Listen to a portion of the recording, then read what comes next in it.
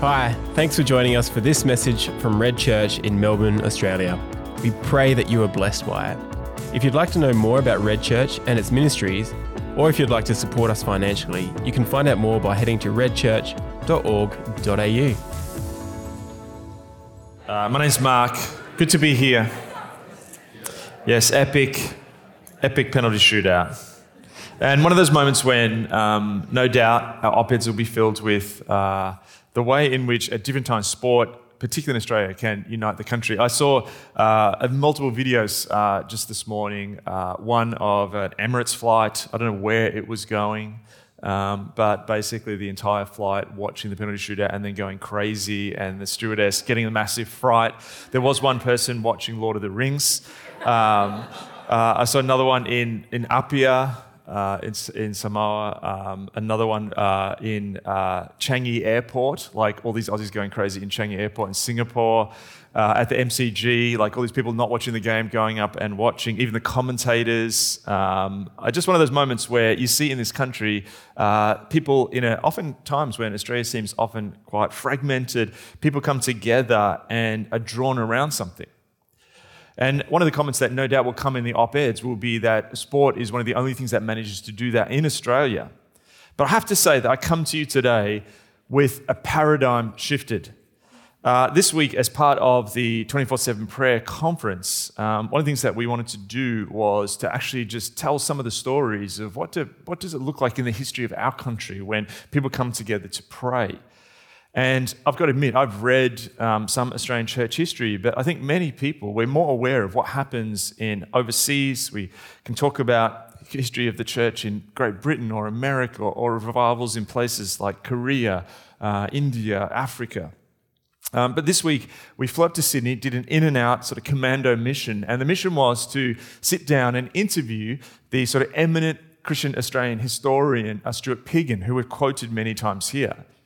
And what I come away with after having to sit and prep, like he's got two massive Monash University volumes. Like honestly, they're that big. I didn't read them all, but I read quite a bit of it after work on Friday, on Wednesday night, just preparing for this interview. I came away with a completely different view of my own country. The story of Australia is actually one of the nation coming together like it did last night for the Matildas around prayer. There are multiple times in our history when there have been incredible moves of God.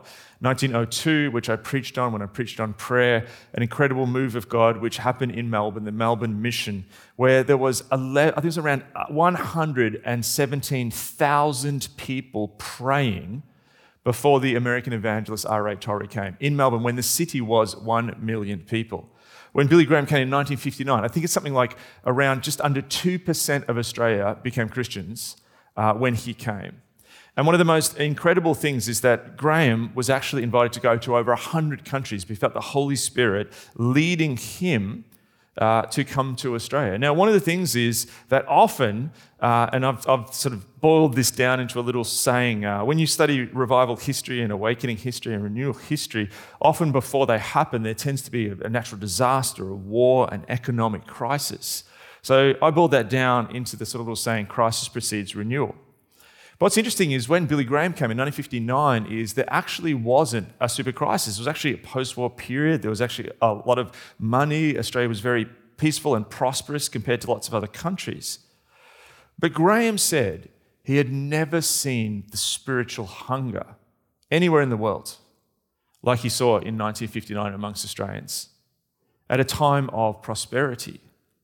But what he saw is that underneath the surface, that there is actually a deep spiritual hunger in Australians, that they realize at certain points that our peace and prosperity does not satiate the deep spiritual self. And I just want to leave that statement with you. Billy Graham said he has never seen spiritual hunger like he saw in Australians. Another thing I learned this week, often the beginnings of the Pentecostal movement when the Spirit fell in quite powerful ways is often put back to a little renewal, or not a little, big revival that happened in Los Angeles at Azusa Street. I think it was around 1906. Do you know in 1870 in Portland, Victoria, the Spirit fell in incredibly powerful ways. And so you can actually argue that it actually doesn't begin in Los Angeles, it actually begins in Victoria. Like, we don't think about ourselves like this. Piggin goes as far as arguing that the Great Welsh Revival, which I grew up hearing stories of, probably was influenced by what happened in Melbourne. That some of the revivals that happened in Korea were probably inspired by what happened in Melbourne. That some of the revivals that happened in India happened when Indian Christian leaders wrote to what was happening in Melbourne and said, what are your prayer strategies and how can we imitate them? And for me, what this has done is actually reframed how I see our city. Often I think we can see our city, our country, our state as places which are secular. Australians are uniquely resistant to religion, is what we are told by our historians. But I think when you dig into the historical record, it's not true. That actually there's an untold story, the Arnhem Land revival that happens in 1979 that begins very much in the margins of Australia and sweeps through Aboriginal communities all across Australia, bringing incredible revival. There are stories that we do not tell about ourselves, and I think we need to reframe our expectancy about our own city, our own state, and our own country, because I actually think God wants us to think differently and not come with a fixed mindset that it's going to take this really difficult thing and we're always just going to hold on. What if in the future there will be times where Australia will be united, just as we were around a penalty shootout last night, but also as we have been around great movements of prayer? And let's maybe shift the paradigm in our minds. Let me pray. God, we recognize that you always want to move. We recognize, Father, that you are drawing history towards your ends. That your heart is not one where your church and faith simply fades away. That even when it seems dark, when the church seems to be having its epitaph written, that's precisely the moments that you do new things. So I just want to pray, Father, that we can just dispense with the idea that this is uniquely resistant soil, but actually remind ourselves that in this country, in this state, in this city, when your people have come together with expectancy, with dedication, with prayer, coming together as your people, that actually you move.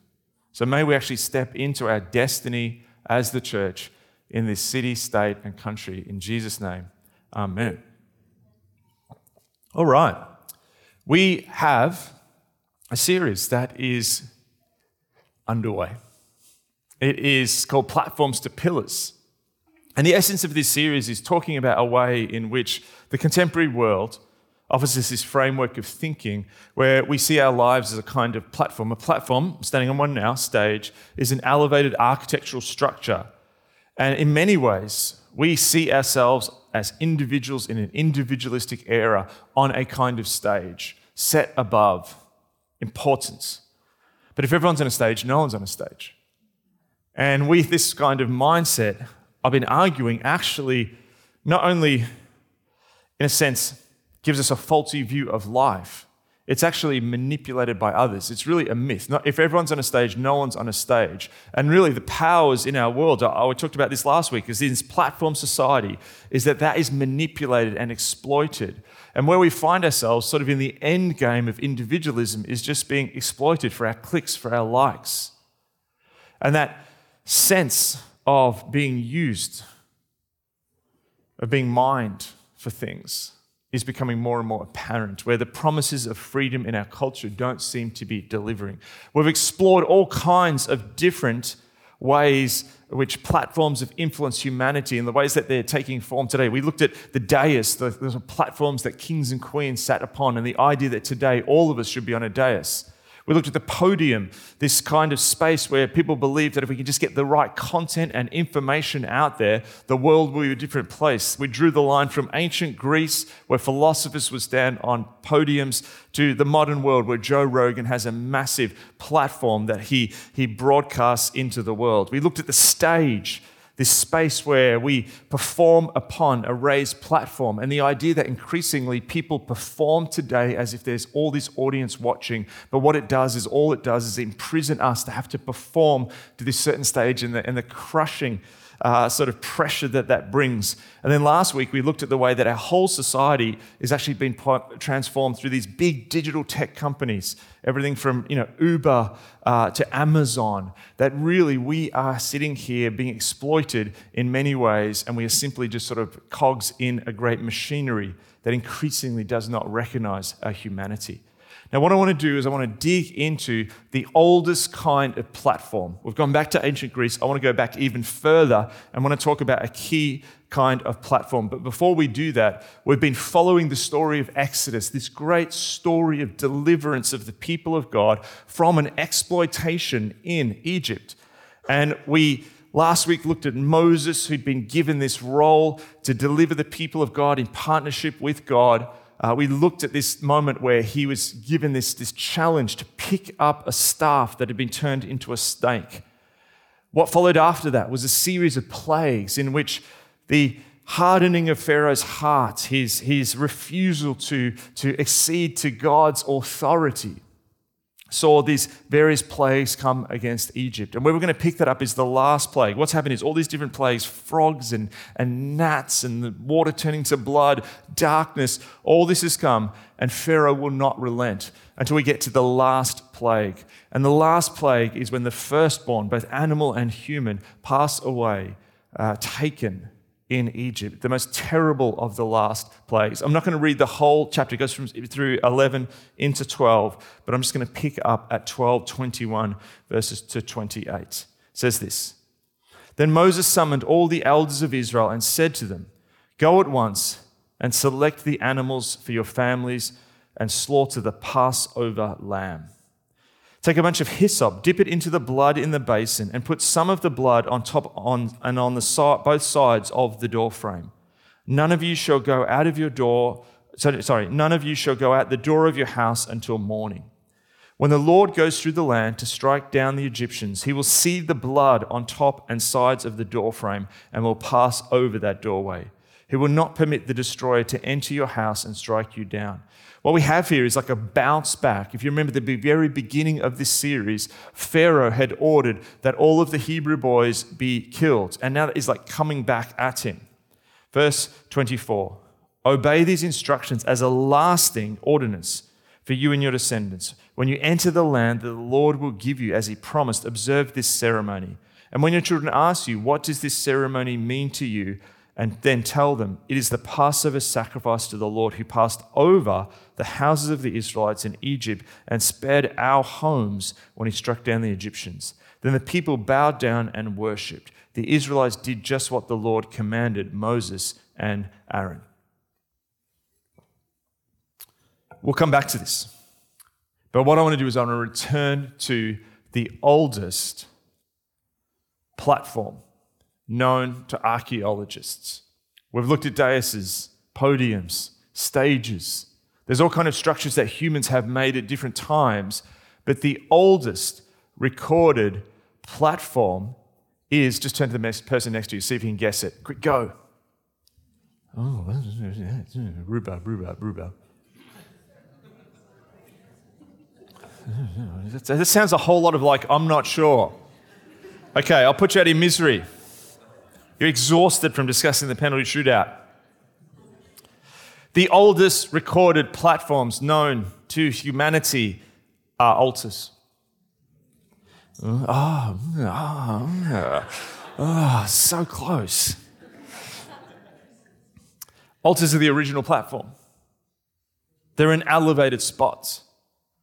This representation, not just in the worship of Yahweh, the God of Israel, but found in many other religions, right back to the beginnings of humanity, in this sort of place where there's this overlap between heaven and earth, the spiritual and natural realms.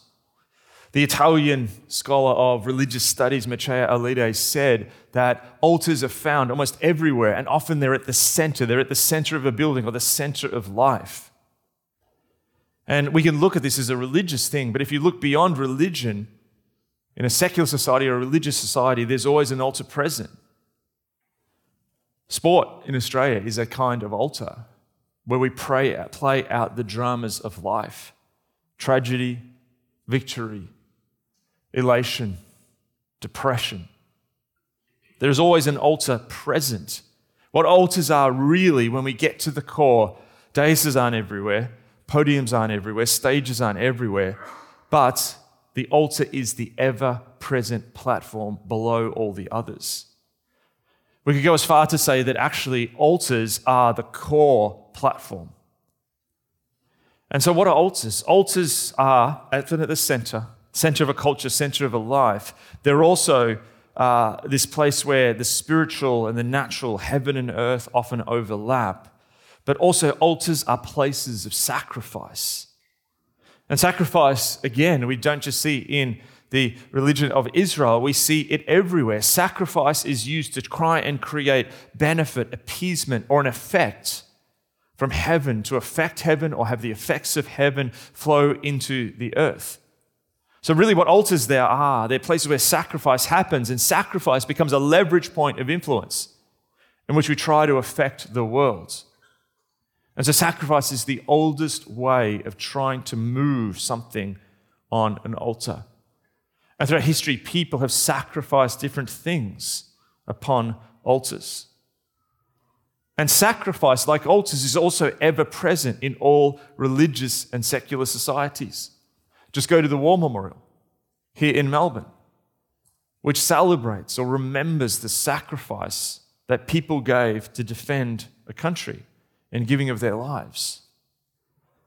And all societies sacrifice. We give up money, time, freedom, sleep, attention, what we want, for a cause or a vision of flourishing. There's this sense that we believe, in particularly our society, one of the great myths is that humans can be perfectible. We don't need God to perfect us. We can perfect ourselves.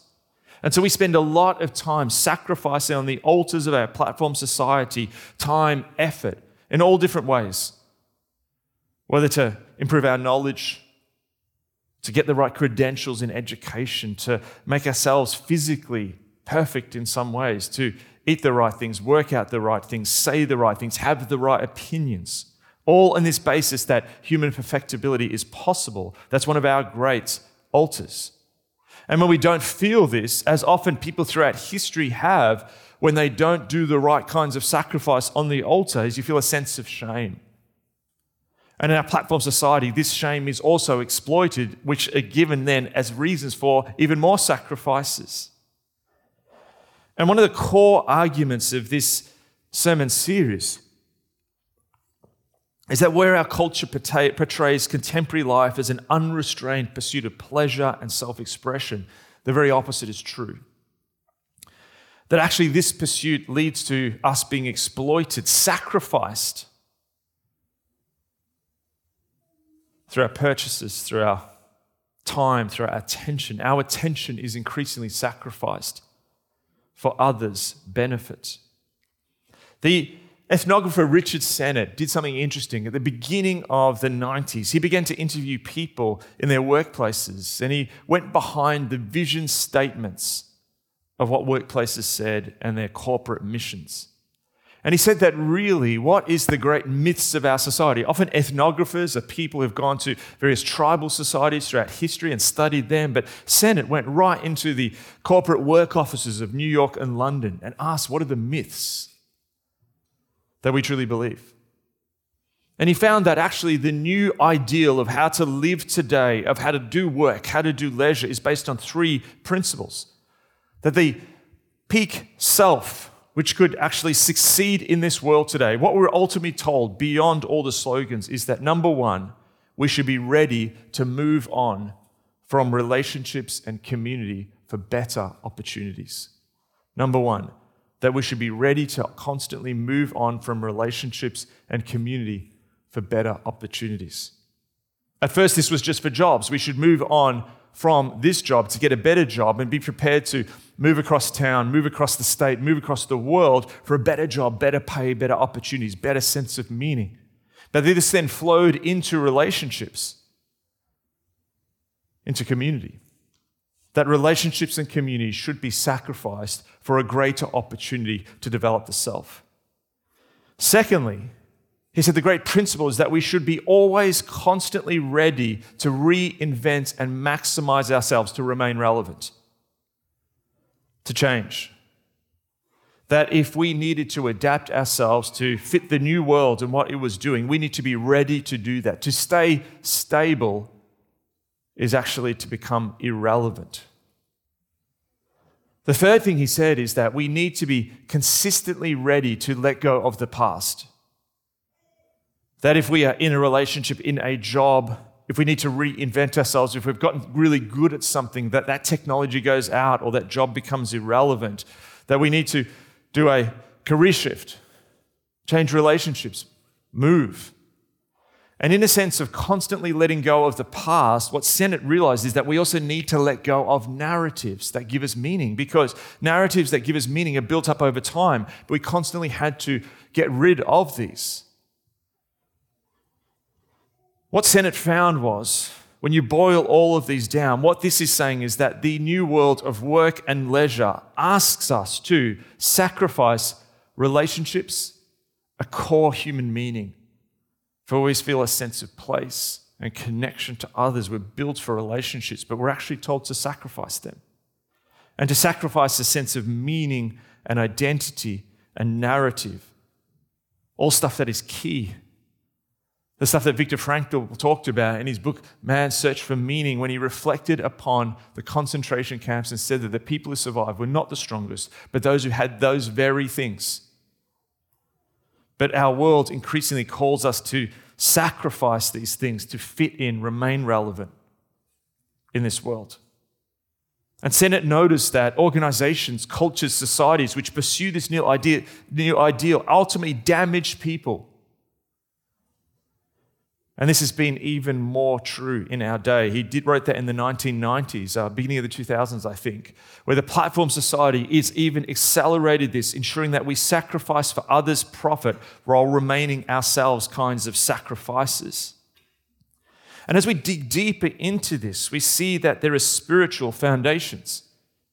You see, sacrifice is either driven by sin of someone, yourself, someone else, or attempts to atone for sin.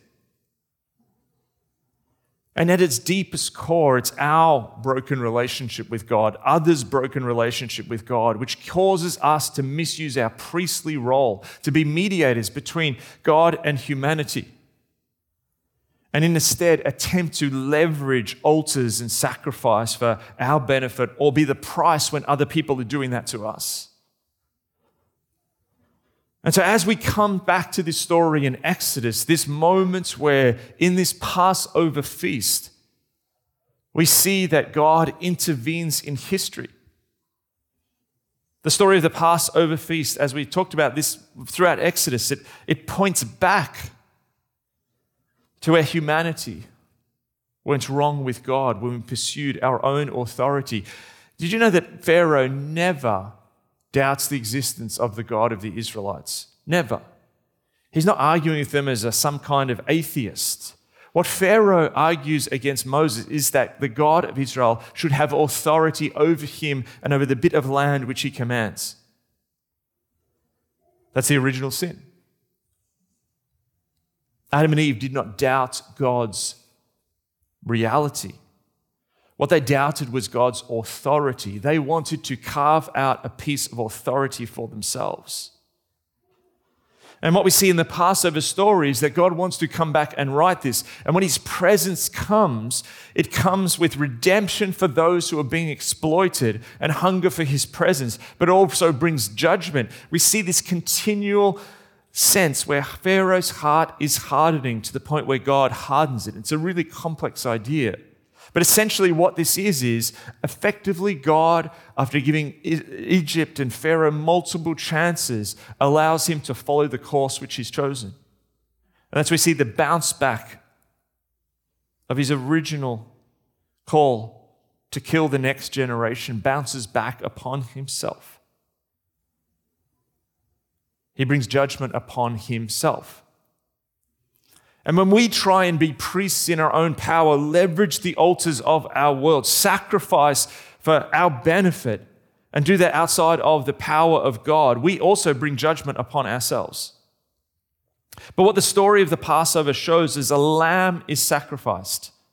As the lamb's blood is put on these kinds of wooden pillars that are around the frame of a door, we see this pointing towards where this story is going. That we as priests cannot do this in our own strength. The way the story is heading towards is the coming of the new high priest, Jesus.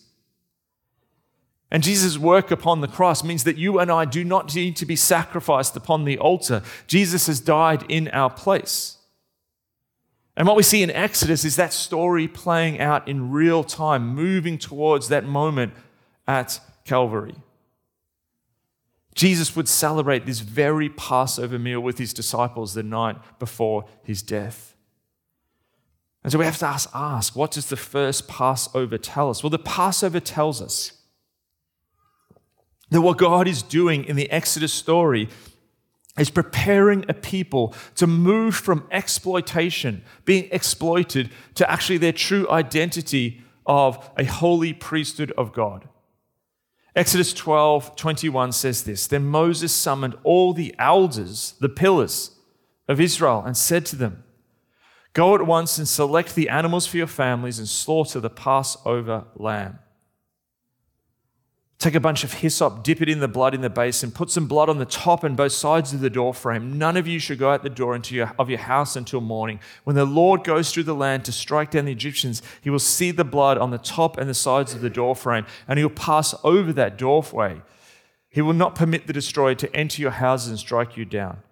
The pillars of the house are marked with blood. Blood is a sign of the covenant relationship between the Hebrews and with God.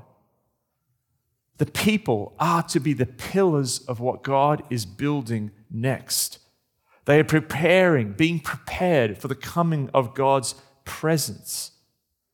Now, as we move from understanding the exploitation that happens when we're placed on the altar for someone else's benefit, we begin to see God here moving the story to prepare the people of God to be pillars.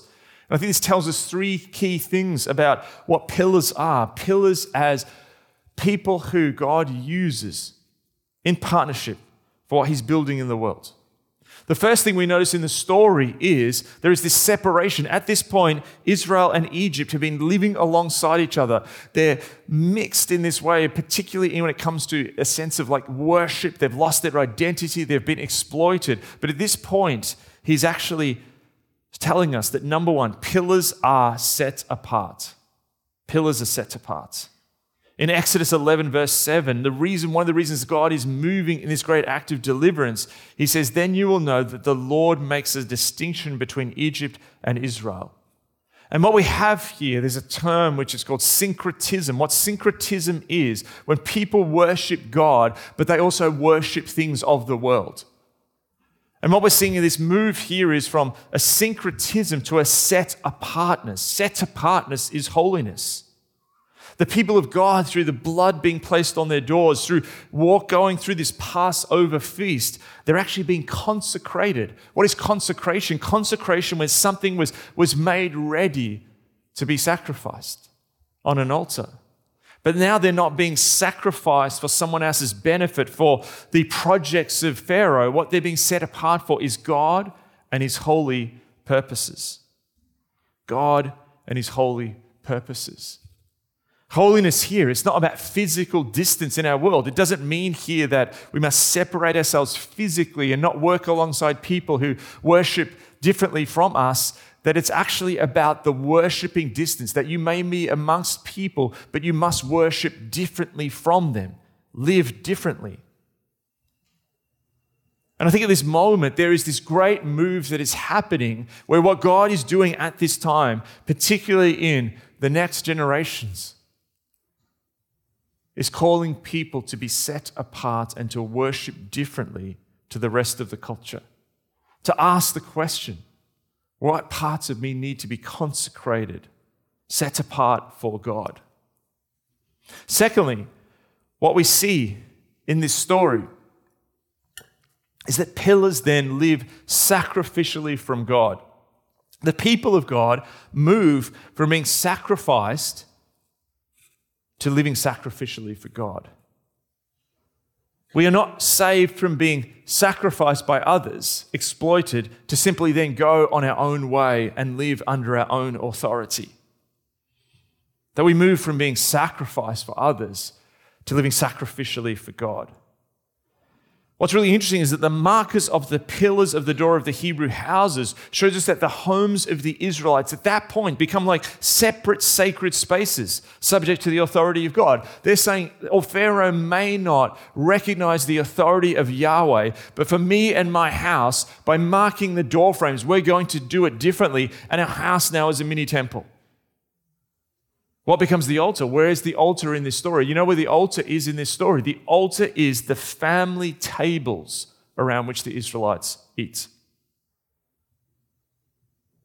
So much of the ancient world was actually about temples that you went to. But what's happening at this point is the very tables around which human connection happens, relationships happen, stories are told, human narrative is built, community is fostered, children are raised, people are welcomed.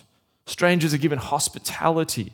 That actually that table becomes an altar given to God, the very center of all of their life narratives and their relational connections is to be transformed by God's presence and given to Him. This is why Paul in Romans 12:1 says to the early church in Rome, "Therefore I urge you, brothers and sisters, in view of God's mercy, to offer your bodies as living sacrifices, holy and pleasing to God. This is your true and proper worship." We are then called to bring that altar into the center of our homes, into the center of our lives, in the center of our hearts, and to live differently to the world. The world, the platform society which we've been describing, simply says if there's a desire given to it in a second, and it is created in this super streamlined world where your desires can be satiated in a second with the touch of a button, brought to your door or downloaded onto your phone or screen. This is a different way. This is an invitation to sacrificial living where we willingly give up time, resources, money, sleep, our own agendas, even our lives for God. Why do we do this? Well, the third thing is pillars sacrifice for the next generation. We partner with what God is doing in the world for the next generation. Exodus 12:24 reads this. Obey these instructions as a lasting ordinance. An ordinance is like a command that keeps going. Does it just go for that person in their life? No, read on. For you and your descendants. When you enter the land that the Lord will give you as He promised, observe this ceremony. And when your children ask you, what does this ceremony mean to you? You tell them, it is the Passover sacrifice to the Lord who passed over the houses of the Israelites in Egypt and spared our homes when He struck down the Egyptians. Then the people bowed down and worshipped. The Israelites did just what the Lord commanded Moses and Aaron. This is a commandment which is then to live sacrificially, to live in a way which passes on the knowledge of God to coming generations. Sennett, when he did that study, found that actually what we were told is to sacrifice any narrative. A narrative, a story, a wisdom, that sense of meaning goes beyond you. You're part of something bigger. It goes beyond just your individual life. And so what God is doing here is He's replacing us back into that great connection of what He's doing in history. But to do this, we have to live sacrificially. And part of the sacrifice that we actually have to make is to sacrifice the way we have been shaped by the contemporary world to just live in the moment, just live for us. And what happens in this moment is that amazingly, at this point, Moses is being shaped into a priest. Israel has not had a priest. It's not worshipping in the way that it worships later when it moves into the promised land. But what's happening in this story is that every parent in this story, in every Hebrew household, becomes a priest. They're mediating over the Passover meal in their house, mediating between God and the next generation. And this is our call. Not just those of you who are biological parents of your children, but to all of us. Whether you have children or not, are called to be spiritual parents.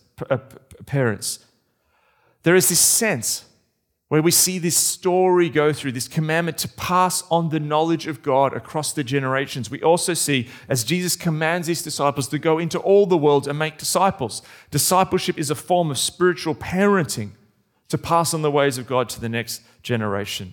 To do this requires sacrificial living.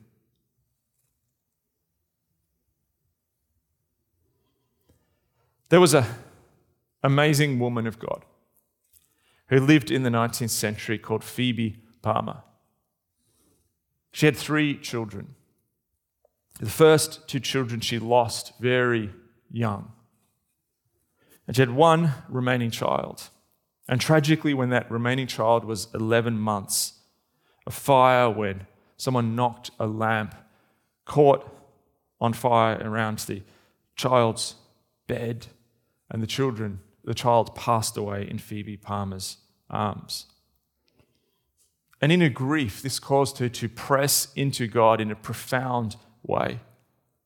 And she developed something which she called her altar theology, which is really a simple way of looking at the Christian life. And the question was, what are you prepared to put on the altar? After losing her children, she realized that she gained this time. She had spent so much time looking after them, and all of a sudden she had this time now. Time where she could do what she wanted to do. But she felt, and God spoke to her deeply in her moments of grief, that actually that time she now had to put on an altar before God. And in her altar theology, Phoebe Palmer would ask people, and she became an incredible evangelist and revivalist and woman of God who was a powerful leader. And really her theology can be boiled down to this: there should be nothing that we are not prepared to put on the altar before God. That there's this step of consecration. And you heard some of it in Rob Reamer there, that we have suitcases of our souls. In a sense, they are our lives. And when there are things that we are placed in the altar that is not God, idols, and there's the easy part when it's perhaps something which is obviously wrong. It's harder when it's like a wound, a hurt, a disappointment, a shyness. But what Phoebe Palmer realized and found was that when you place those things upon the altar before God, that God consecrates them. He transforms us. That we begin to live fully for Him. And so that story that I told at the beginning,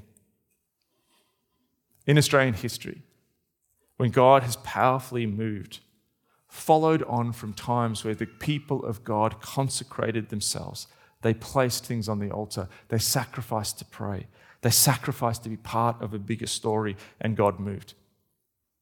This is not just something which happened in the early 20th century, the 19th century, the 18th century. This is something which God can do again.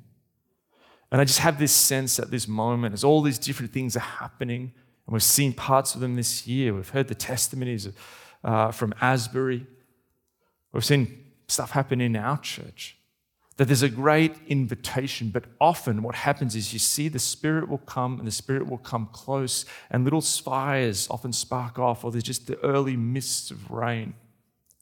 But the next step is often then to say, we want to go with this. God, we want to be a resting place where you can come and dwell amongst us. And for you to come and dwell amongst us, there is stuff that we want to place on the altar, that we want to give back to you. Daniel mentioned there's a lot coming up for people at the moment pastorally. There's stuff that people are starting to say, like, there's stuff I'm realizing I've not dealt with for years, if not decades. And that's coming up now, I think, for a very clear reason, that actually God is asking us to move into sacrificial living and to move out of just living lives which are being sacrificed for others. So what I'd love to do now is, we don't have an altar. Some churches have altars, some churches have tables. We don't have an altar. But what I love is the idea that the altar is everywhere. The altar is in a moment where you can just bring anything before God. We do have tables on the sides and at the back, with representation of that meal that was taken as Israel got ready to move into deliverance out of exploitation, ready to move and walk in the way of God, no longer in the way of Mizraim, of Egypt. The blood which was placed on the doorframes would become the blood that Jesus spilt upon the cross. The bread which they were to bake ready to go at the last moment, no yeast, symbolizing sin. In the communion is transformed into Jesus' body given for us. And so what I would like to do now is I'd just like to open up some time in the last time we have as an invitation to do two things. Come, take communion. The meal just before deliverance. The meal moving from being sacrificed to living sacrificially. And then I'd just like to open up the front, the step. Phoebe Palmer was part of the Wesleyan tradition where you had what was called a mercy seat at the front of the church, where you could come, place all you had before God on his altar and then feel his mercy. So I'd love to open up the front. If there's anything you're feeling the sense of, I need to place that there. It's not all bad stuff. Often it can be good stuff, but that you need to give to God. The space is open. Band's going to come now. Space is open. Let's move into this time of meeting God at the altar.